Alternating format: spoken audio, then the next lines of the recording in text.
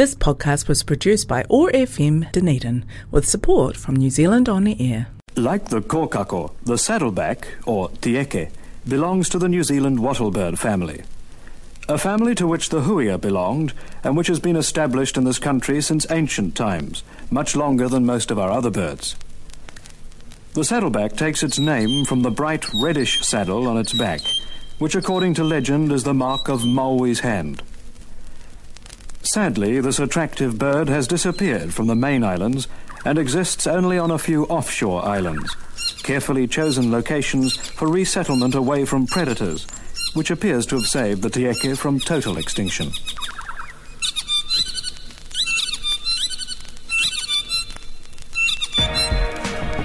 Community or chaos?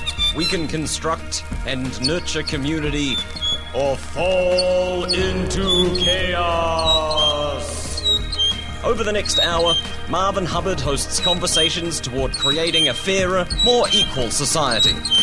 Community or chaos? Made possible by support from the Peace and Disarmament Education Trust.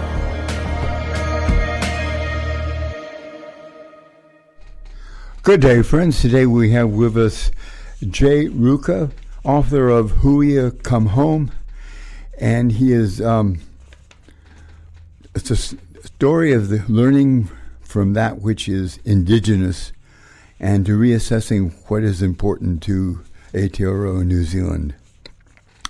You talk about what we can learn from comparing the physical loss of the Huia with the loss of Maori culture and language, and an assessment of the first missionaries to Aotearoa, and the Treaty of Waitangi and the spiritual value Maori culture and language gives to Aotearoa New Zealand. Oh, good morning, Jay. I'm glad to have you with us. Thank you for the invitation. Jay, could you briefly describe your growing awareness of the importance of Maori indigenous culture and spirituality to yourself and your practice of Christianity? Hei te timatanga, ko te mihi atu e tahi a ki te atua, nana nei o nā mea katoa, ko te matua, ko te tama, ko te tokotōru tapu, nā mihi. Nā iwi o te mutu nei, tēnā koutou, tēnā rā koutou katoa. Ko wai au he uri o Taranaki i Maunga, no reira ko te ati awa, toku iwi engari e noho ana au I nai nei ke whaingaroa Raglan, ko Jay Ruka toku ingoa. Thanks, Marvin. Yeah, all that to say is that I whakapapa to Te Ati Awa and Taranaki Maunga, but I now live in Raglan, and yeah, it's good to be here. The growing awareness for me happened when I first discovered a part of the story of Christianity in New Zealand in 2008. I was a pastor's kid. I have grown up in the Christian tradition of the church, mainly Pentecostal and charismatic type settings.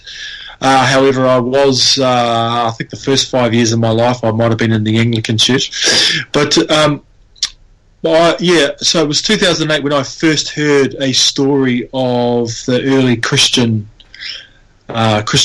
in New Zealand, and I was both enthralled by that story in the sense of the amazing response that my people, Te Ao Māori, took to the stories of Christ, and then simultaneously I was equally disappointed by some of the reaction of those who purported to be called Christians but didn't act very Christ-like as the story went on a few decades later. All right. Could you tell us about, there was a instance in your life that may have transformed your seeking, your wife's dream, Erin's dream? Yeah, sure, Marvin. I mean, it was January 2008, really. We were running this, my wife and I were running a summer gathering out on Aotea, Great Barrier Island, and we were learning about church history. This particular week we were hearing these stories of the church in New Zealand for the first time, And it was during the context of hearing those stories that Erin, my wife, had a dream. And in her dream, she saw a chicken, an unusually oversized chicken, very large chicken, that was like 3 stories tall, standing in front of a pahutakawa tree, dominating the local landscape. The chicken was so big that even in her dream, Erin chuckled. She laughed like, "Well, my goodness, that's a big chicken," And then she heard the word Huia and woke up. Now, my wife is from the United States. And so when I saw her, because it was an afternoon nap because she was pregnant with our second child, she goes, "Jay, I just had this dream of a very large chicken and I heard the word Huia." She's like, "What's Huia?" And anyway, we talked about it with 3 people over the course of a year, sort of held it close to our hearts. And anyway, I remember a friend of ours said to us, he goes, "Oh, well, one thing is pretty easy, really." And he just goes, the chicken's not from New Zealand. And it was that sort of suggestion that sort of, it was like a key that unraveled the puzzle, so to speak. And as soon as our friend said that, I was like, yeah, that's the key hermeneutic to the dream, so to speak. And that is, I mean, very easily, the chicken as a bird is not indigenous to Aotearoa. It's not from here. It comes from somewhere else that has come here, but it's grown unusually oversized and is dominating the local landscape.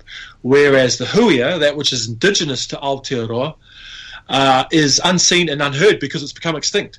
And the dream, the two birds represent really two approaches to life. One is that which comes to us from the Western world, and that which is indigenous to New Zealand, which is represented to us by Te Ao Māori, by the Māori world. And it's not that Te Ao Māori is extinct, because that's not the case. But by and large, to the dominant culture of New Zealand, it is Te Ao Māori is unseen, unheard, unknown, foreign, and that which that shouldn't be the case, because it's the Huia is unique to our landscape. So the dream really represents to us, from this dream we coined this phrase called Huia come home. In other words, we're living in an era of New Zealand story where it's absolutely impertinent that we learn from that which is indigenous to New Zealand, that which is unique to our landscape.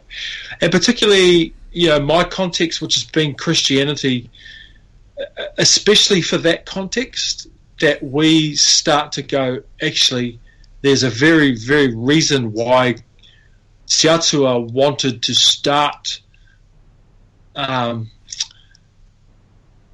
to bring an understanding of the nature and character of God that is revealed in the story of Jesus to this land. And that's because there was a time for this people to know him. So I think what the dream really represents, and what the Huia represents, is that New Zealand really needs to not just look, not just listen, but truly learn from and embrace the uniqueness of Te Ao Māori that is given to us in this landscape. We often view things through very different lenses, don't we? Mm-hmm. Can you talk about that a bit? I guess like a. What's the difference in your view, of the weakness of the Western rationalist individual lenses for viewing reality and other ways of viewing reality? Come on. So, people have described worldviews as lenses, glasses that sit on your nose by which you look through. But what you look through, you see everything. So you see everything through your worldview. Other people describe it as maps, as in they lay out the territory of your life and where you're going and this sort of thing. So I think our worldview, which every single person has, the way that we have been both, I would say, gifted and inherited and culturally trained to see the world, the Western world predominantly. I mean, let's start off by saying the Western world is a gift. It is a cultural lens by which the world has been able to connect at a level unprecedented in all of human history. So it's through that. Someone has described the English language to be, the most efficient, one of the most efficient in the world. So through the efficiency of Western thought, Western systems, Western language, the world has got to know each other. But at the same time, the West is a cultural, economic, and political empire that has spread its reach out all over the globe. And, world history says at some point empires end. And I think part of what we've seen in the weakness of the West is hyper-individualism. That the beauty of English language is it efficient. The beauty of what the scientific revolution, which has come through us through the Western cultural lens, is able to peer into the most minute detail of things. But that what would you call that empirical way of viewing and that empirical way of describing means there's a box for everything and everything for a box.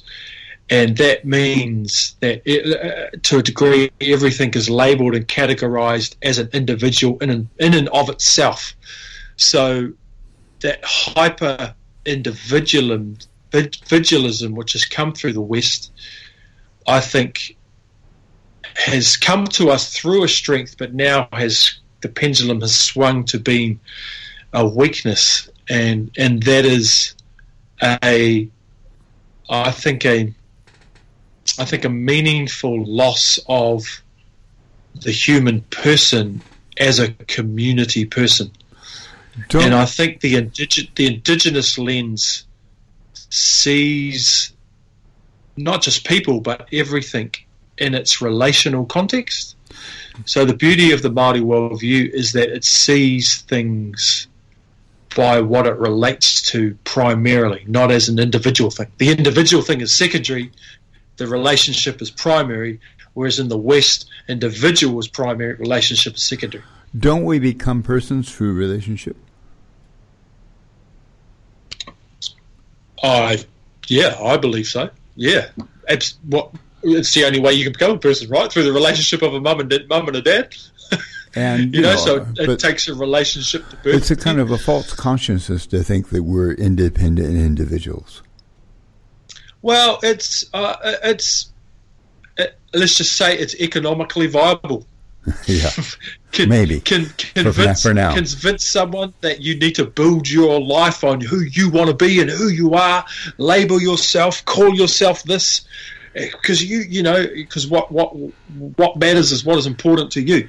Now, of course, there is truth in that, but the greatest truths become the greatest monsters. So, is at the same time, So both indigenous spirituality and culture challenges, also some Western thought, including advanced physics challenges. That if you look at seeing light, if you look one way, you'll see particles, and if you look another way, you'll see waves. But you can only see one or the other. You have to realize that your lenses actually affect what you see. Right. That's interesting. We were talking about individuality, and you were talking about Christianity earlier. Didn't early Christianity, particularly Paul, but also Judaism and Jesus, talk about community, that we became Christian not only as individuals, but through our community? Yeah, definitely. I think human community is the place of I guess it's a place where your true individualization comes out, because you know yourself in the context of someone else. But it's a place where I think we are shaped the most. I think where Christ says that he will build his ecclesia, he is building a community that is modelled after the nature of Christ as a triune being, if that makes sense. A community being. Mm. Paul talks about community a lot. People think of Paul as a conservative moralist, but when you read him more thoroughly, you see that he is actually reacting strongly against the empire of his day, Rome. I think what St. Paul might be surfacely known for his, let's just say, even like people might say, his doctrines of salvation, his doctrine of woman in leadership, his doctrine of sexuality. Like people might pick Paul and say, oh, he's pretty harsh on this and blah blah blah. But I think, like you say, there's a bigger story which all that sits on, and that Paul is passionate about, that God has embraced everyone, that God has embraced all cultures, not just the Jewish culture, which was the context, and that people, Jews, Gentiles, need to learn how to function and relate together in the significance and the difference of each other's cultural beauty. So I actually think that's one of the primary works of St. Paul, is causing trying to empower communities to live together. Could you talk about the introduction of Christianity to Aotearoa, New Zealand, and Samuel Marsden, his views and methods? Yes, yeah. I think, one of the things about Samuel Marsden, there's the known story, and then there's not known stories. There's the good guy, there's Samuel Marsden the good guy, Samuel Marsden the monster, and somewhere in the myth of them all, the truth is to be found. But I think, our people who had been, adventuring into the globe, for a long time, but particularly into Western context in the late 1700s, and there's a chief by the name of Ruka from Rangi Haua, Ohi Bay, up in the Pewhairangi, the Bay of Islands, and the story goes is that he was on board a ship, was hoping to sail somewhere, in a way became captured, became almost like a slave on a sailing ship, got dumped into Norfolk Island because he thought he was going to die, was super sick, went from Norfolk Island and made it to Sydney, and when he was in the harbour in Sydney, Samuel Marsden found him sort of on a boat and took him off the boat and took him to his house, and Marsden sort of nursed Ruatara back to health. And he was there for something like 6 to 8 months or something in Sydney. And then anyway, Ruatara eventually made it back home to New Zealand and began to dialogue with his people and with his leaders, other rangatira of his tribes, about this message of Christ that Samuel Marsden had told him about. Now, the interesting thing about this is that Ruatara and other rangatira from his hapu and around, they actually discussed Samuel Marsden's message for a period of, say, between 6 to 9 months. So his it wasn't just Samuel Marsden it wasn't just Marsden getting this idea to go, hey, I'm going to go over to Aotearoa and preach the gospel. What happened is the Ruatara went back and he discussed it with his community for a good period of time, and it was when the consensus of the leaders actually said, so, okay, invite Marsden to come over, that Marsden came over at the invitation of Ruatara. And what we know is that Marsden got here, I think it was around about December 22, 21 or something, and then on December 25th was the first gospel presentation in Aotearoa, New Zealand. Now, the interesting thing about December 25th, 1814, was that there happened to be leaders from all over Ngāpuhi, so all over Northland, that had been gathering at Rangihaua that day, or the day before. So what happened is that when Marsden actually presented the gospel for the first time, he presented it where a whole bunch of leaders from all over Ngāpuhi had gathered to hear him speak. So, of course, Marsden preached, Ruatara translated, and told him about the message and this sort of stuff. And it's interesting, Ruatara had prepared the people with a haka, a hari, which is known as hari a Ngāpuhi, which goes, like ka neke neke, ka nuku nuku. It basically says, hey, we move, we make way because there's this good thing coming across the waters and it's been planted here. It is good, it is peaceful.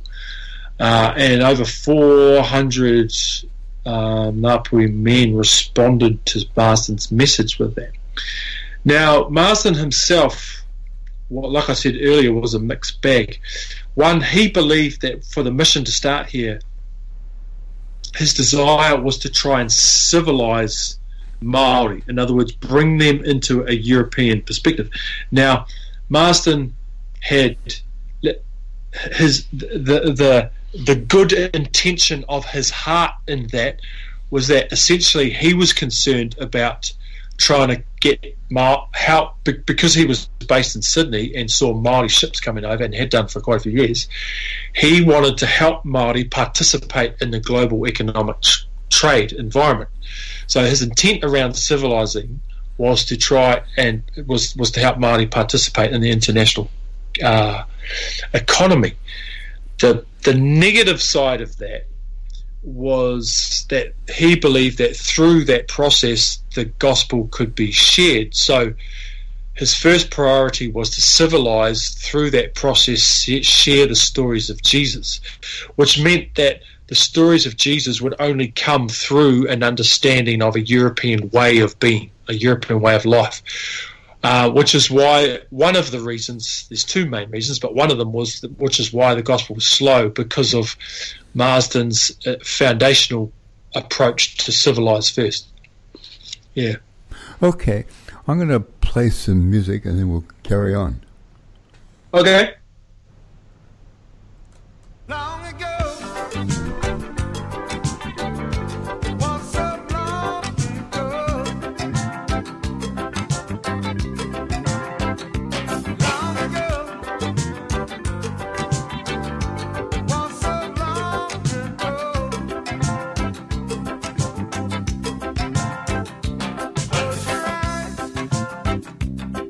Imagine all those memories in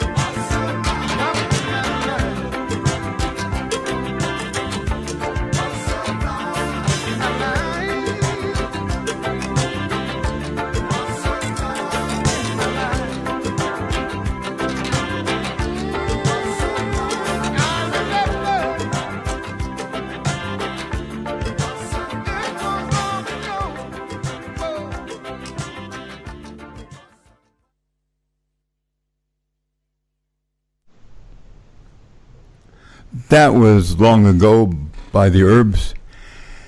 And as you're maybe aware, you can podcast this program by going to oar.org.nz and then going to podcast and then going to Community or Chaos. We should be, this should be podcast by the end of the week.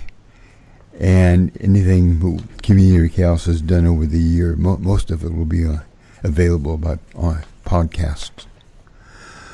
We're talking with Jay Ruka, and we're talking about the Maori spirituality and culture and its contribution both to Aotearoa New Zealand and to Christianity within Aotearoa New Zealand.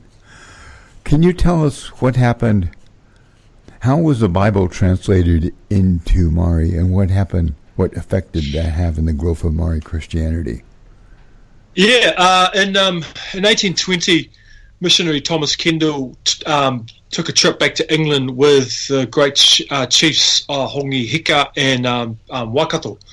And they went up to England and they spent some time with linguists at Cambridge University, actually, and was one of the first times of actually trying to put the Māori language into a written type of a form and type of context.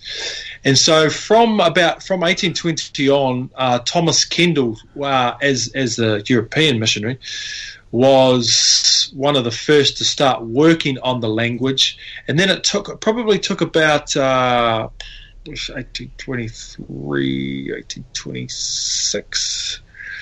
So it was about 6 years later that a guy called William Williams, who was Henry Williams' brother, goodness knows why Mum and Dad called him William, but William Williams set to work on what Kendall had started, and a few other missionaries had begun down and really began to translate a lot of the. I think Ephesians might have been the first book translated. Ephesians, some of the Psalms, like that. It's the book known as today is Te Rawiri, or the Psalms of David. So there were Psalms, there was some of Paul's books, some of Jesus's books, and of course the book of Luke got put down, got put down, and then the Gospels, New Testament, and then eventually with I think Robert Maunsell was involved with the Old Testament as well, which came a bit later. But when the scriptures got put down, so around the late 20s, coming into the 30s, 1830s, that's where we see a major breakthrough as far as the stories, or as far as the gospel of Christ being revealed to our people. And there's a major reason for that, and that was because our people were fascinated with literacy. They were fascinated with reading, because first, when our people saw that someone could write something, some marks on a piece of paper that came from their mind onto paper, give that paper to another person, and that person could read those marks of their mind, that our people thought that was mind reading and considered that to be magic. Now, magic, like supernatural powers, which was something that was a part of our community, was pretty much only the tohunga could participate in that sort of stuff. And to be a tohunga, you had to be chosen from your people and then isolated since the time of you were a child and trained. But all of a sudden, here was a magic that everybody could get, the magic of mind reading. So when Māori understood reading to be magic, there was a great hunger for our people to want the magic. So our people just become passionate. Man, give me the magic. So people learned to get the magic, but the only thing that was down was the stories of Jesus. So in grabbing the magic, people grabbed the stories of Jesus. Now, they grabbed the stories of Jesus after a decade that was known as the Muscat Wars, or the New Zealand Wars. And that was in the 1820s, a decade of devastation where the musket was introduced, and funnily enough, the great chief Hongi Huka, who had gone to England in 1820, came back. Well, actually, he met King George in England. King George was mesmerised by him, just loaded him up with a whole bunch of goodies. When Huka got to Sydney, he traded a lot of those goodies, most of them, for muskets, came back to Aotearoa, and began to go and extract utu on tribes around the North Island. So the 1820s saw a layer of death that our people had never experienced before. Fast forward to the late 20s, early 30s, people began to read about Jesus, which is what the missionaries had been trying to communicate since 1814, and our people were like, oh, this guy Jesus is amazing.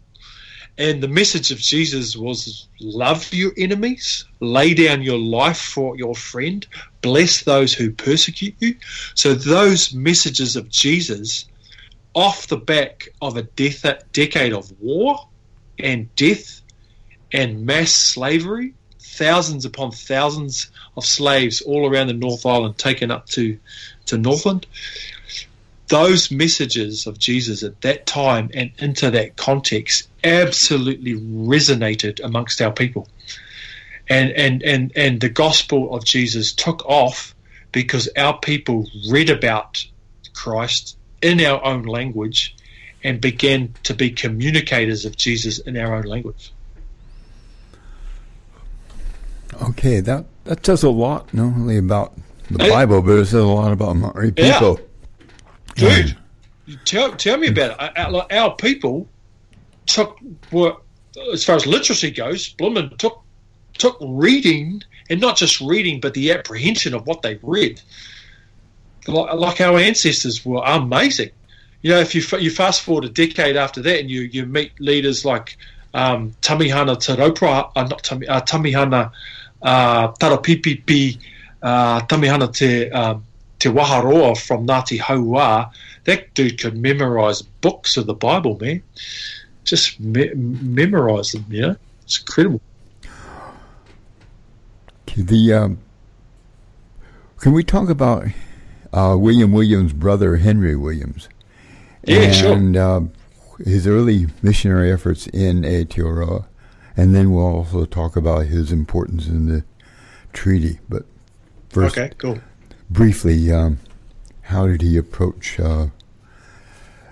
being a missionary in the North Island as opposed to earlier efforts? Yeah, okay. Yeah. So Henry Williams and his wife Mary Ann Williams, they joined the Church Missionary Society, the CMS, sort of convinced to join, and they came here in 1823. And the instructions that the CMS gave him was to reorientate the mission from its civilized approach to be able to share the gospel, the stories of Jesus with Māori. So Henry sort of turned the mission upside down, which was nearly a decade old. And when he gets here, his mission is to learn the language. So you can read about him and his brother studying. They would study the language for like 3 hours every morning. They would just learn. They did that for years. But his approach was really, hang on, we are English people in the world of the Māori. We shouldn't be trying to help Māori become English. We should be becoming Māori, you know, learn about the Māori world. So his posture was the opposite of Marsden's approach. And this is where, you know, Marsden might get some slack when you compare it to that, but Marsden is... he's not as sort of simple or as bad as what that civilized thing might sound, but that's another story. But Williams, Henry Williams, or karuwha as Māori called him, because he wore glasses. Karu is your eyes, wha is four, so Māori called Henry Four Eyes because he wore glasses.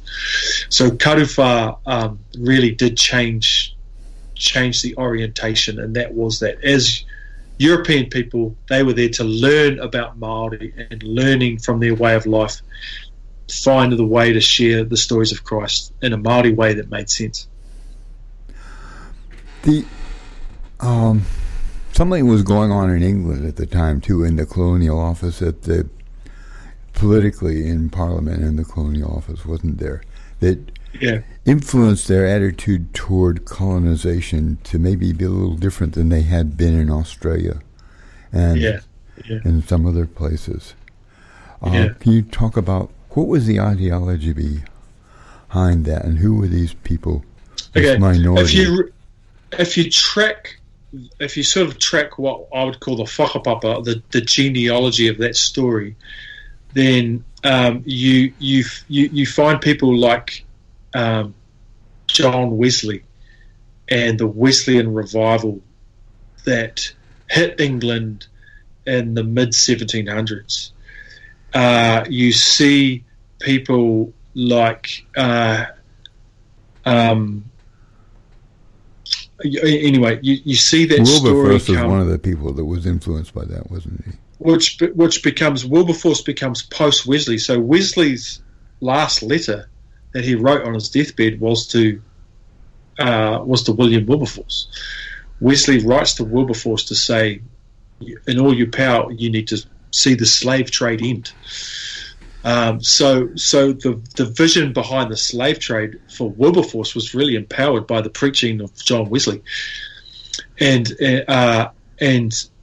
Wilberforce and his crew. It's not just Wilberforce. He represents a community of people that really ran an effort. All Wilberforce was a spokesperson, much like Martin Luther King was the spokesperson of the civil rights movement in the States, but he wasn't the brains behind it. But Wilberforce became that spokesperson,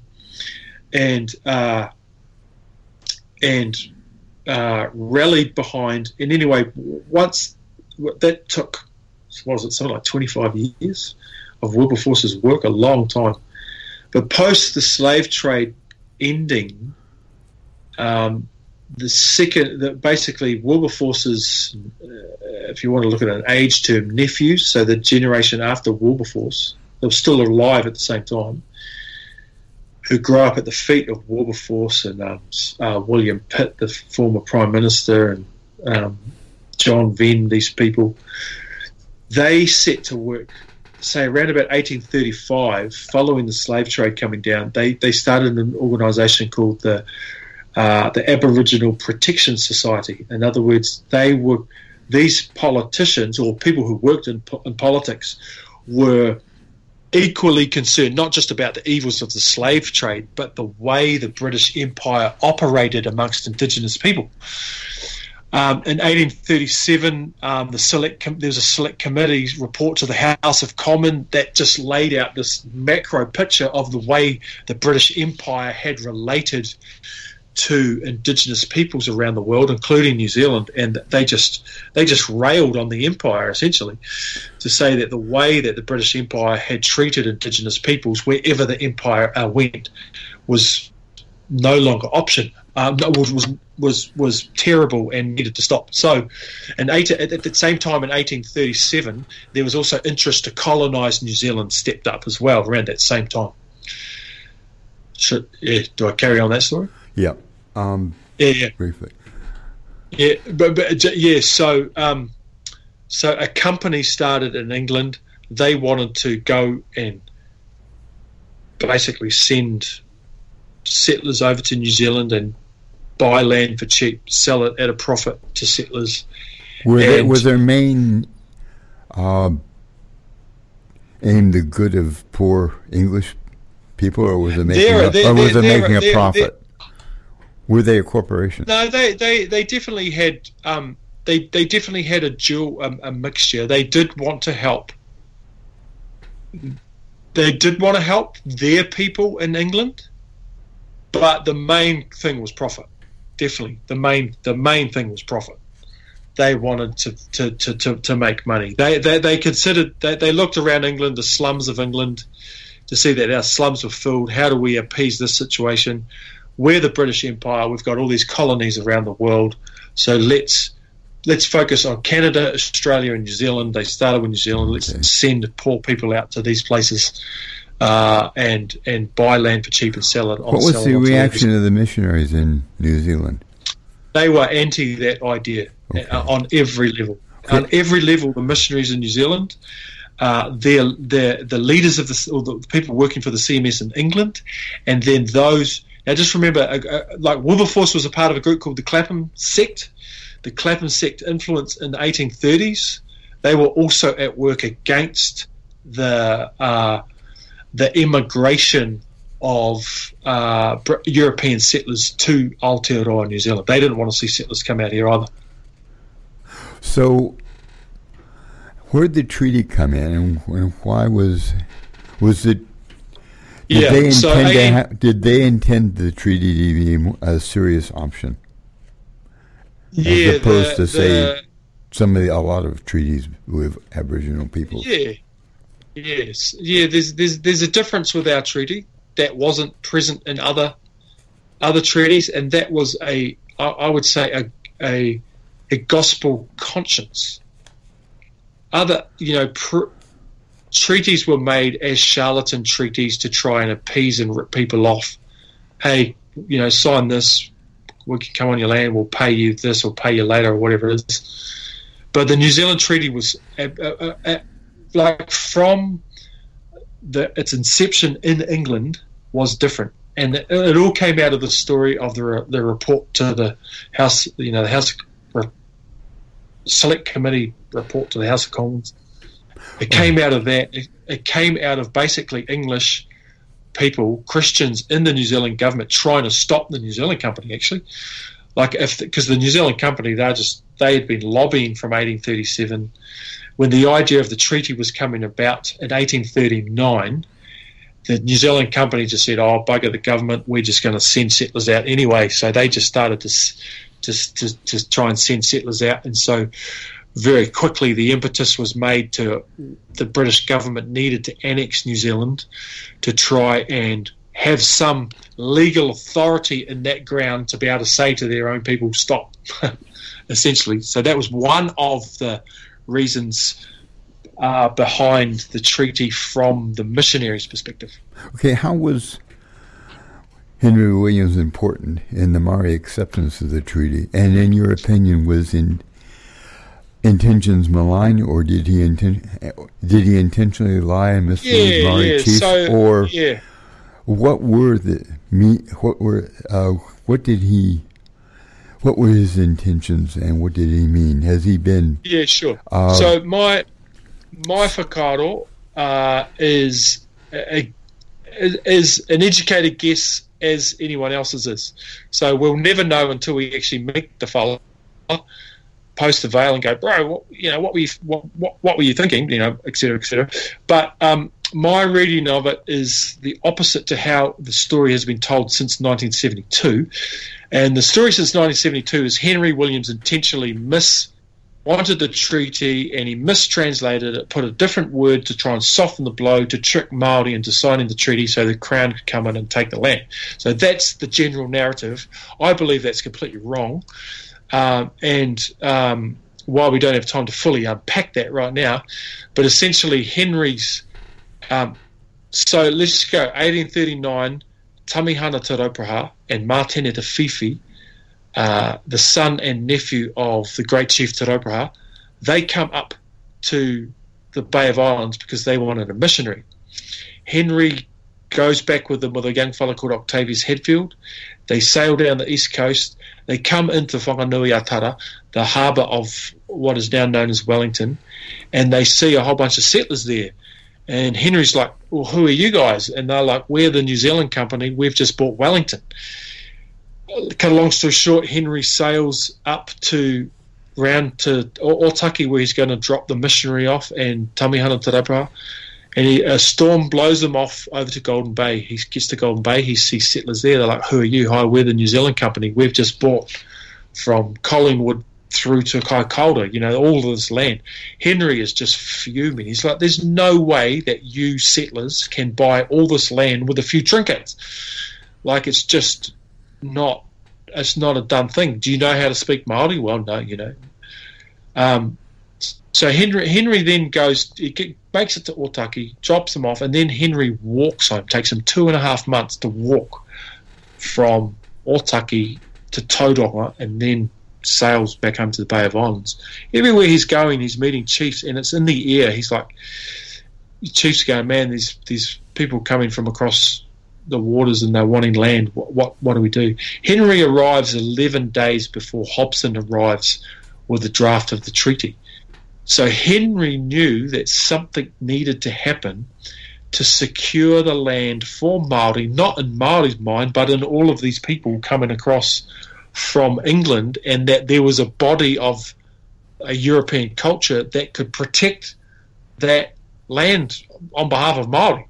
So Henry was hoping that the treaty was a protector for Māori, so that willy-nilly from England or Europe or anywhere couldn't just come here and just buy land off anyone whenever they wanted in some sort of shady deal. Henry's hope was that the treaty would stop every shady deal. However, 5 years after the treaty, that story began to change. Okay, how did it change? Was it just the number of settlers who came, or did the government in England change, a variety? What happened is that I think Henry's intentions, which he writes about himself, calling the treaty the Magna Carta of the New Zealanders, that's a big story. But Henry, things began to change. In 1845, Honeheke and Rukukawati start with the Battle of Ruapekapeka. So the land wars, sort of fiascos begin out of Honeheke cutting down the flagpole, and the reason he cut down the flagpole because it was his flagpole that he dedicated on his land to fly Te Kara, in other words, the United Tribes of Aotearoa flag, but the British put up the British flag, and he said, no, that's not that for that, so we cut it down. Anyway, so Raru began to break out from 1842, 1845, Ruapekapeka. From 1845, the British Crown send in their rogue, and his name is Governor Grey. Governor Grey gets here around 1845. He asks the question when he gets here, who are Māori listening to? And all the Europeans said they listened to Henry Williams. So Henry Williams was the most respected European in the country from the 1830s through to 1845. Grey gets here, and his number one strategy to exercise British sovereignty was to first destroy the reputation of Henry Williams, which he did. He basically made up a whole bunch of lies about Henry Williams, had those lies posted in newspapers of England. To save face, the CMS had to fire Henry Williams. So how's this? When the British began to truly exercise their version of sovereignty in this nation, their number one strategy was to suppress the voice of Henry Williams, was to suppress the missionary voice, which was 100% pro-Māori. At that time, the church changed, of course, after heavy settlement, didn't it? Briefly. Oh, it kind of changed before like real truly heavy settlement didn't come to probably the 1870s was heavy settlement. There was definitely settlement in the 50s, late 40s. It began to change from 1840, 45-ish, and then the church, Bishop Selwyn came in. He became the first, there's the missionary church and then there's the settler church. Bishop Selwyn comes in as really the first leader of the settler church that establishes the official church. I mean, Pompelia, he did establish the Catholic Church in 1838. But in some ways, the Anglican Church with the three Tiakana, is that a move to bring some of Māori culture and so 25 years ago when that came into play, definitely began as a hope to see in a way power shared. Māori and Pacifica have their own voice in this motu. But what has happened, and well, this is just my opinion, but what has happened in that 25-year history is that they've now broken off into separate streams, which I think on a lived level have now become very disconnected. Oh. I know from a leadership level now that the heart is different, but what is actually lived and practiced is the tikanga Pākehā do the tikanga Pākehā thing, the tikanga Māori thing do the tikanga Māori thing. But at the same time, and as I say that, I know for sure that the Hahi Mihinari, which is what the missionary church, they are beginning to talk about this issue, this problem, and beginning to make change. So that's another good thing as well. Do you think that, very briefly, we've only got a few minutes now, does indigenous culture, Maori culture, have a real gift for the problems we have in the world with inequality and environmental disaster? Oh, yeah, for sure. Yeah, I think, look, it's indigenous people have not ruined the world, right? There is no indigenous tribe that has ruined the planet, other than do we might say indigenous. Do they have a view of the planet that can be helpful for? I think so. Yeah. I think indigenous people and Te Ao Māori as a nation that is committed at its foundation to be in partnership with West. See, this is what the treaty is: a partnership with Western ways of being, and a partnership with indigenous Mātauranga Māori ways of being.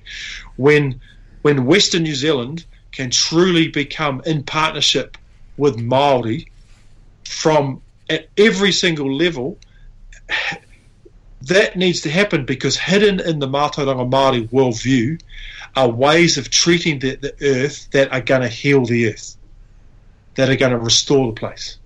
So I think the vision that the Māori world has to offer the world, the way we treat the environment, the West needs to learn from the indigenous perspective. Okay, thanks a lot for coming on, and I wish we had more time, but next year. Let's do it again, bro. Friends, as you know, you can podcast this later. This is my last program for this year, but next week you can listen to a pre-recorded Christmas program with Father Michael Hill. I'm looking forward to getting together with you again next Friday. This podcast was produced by OAR FM Dunedin with support from New Zealand On the Air.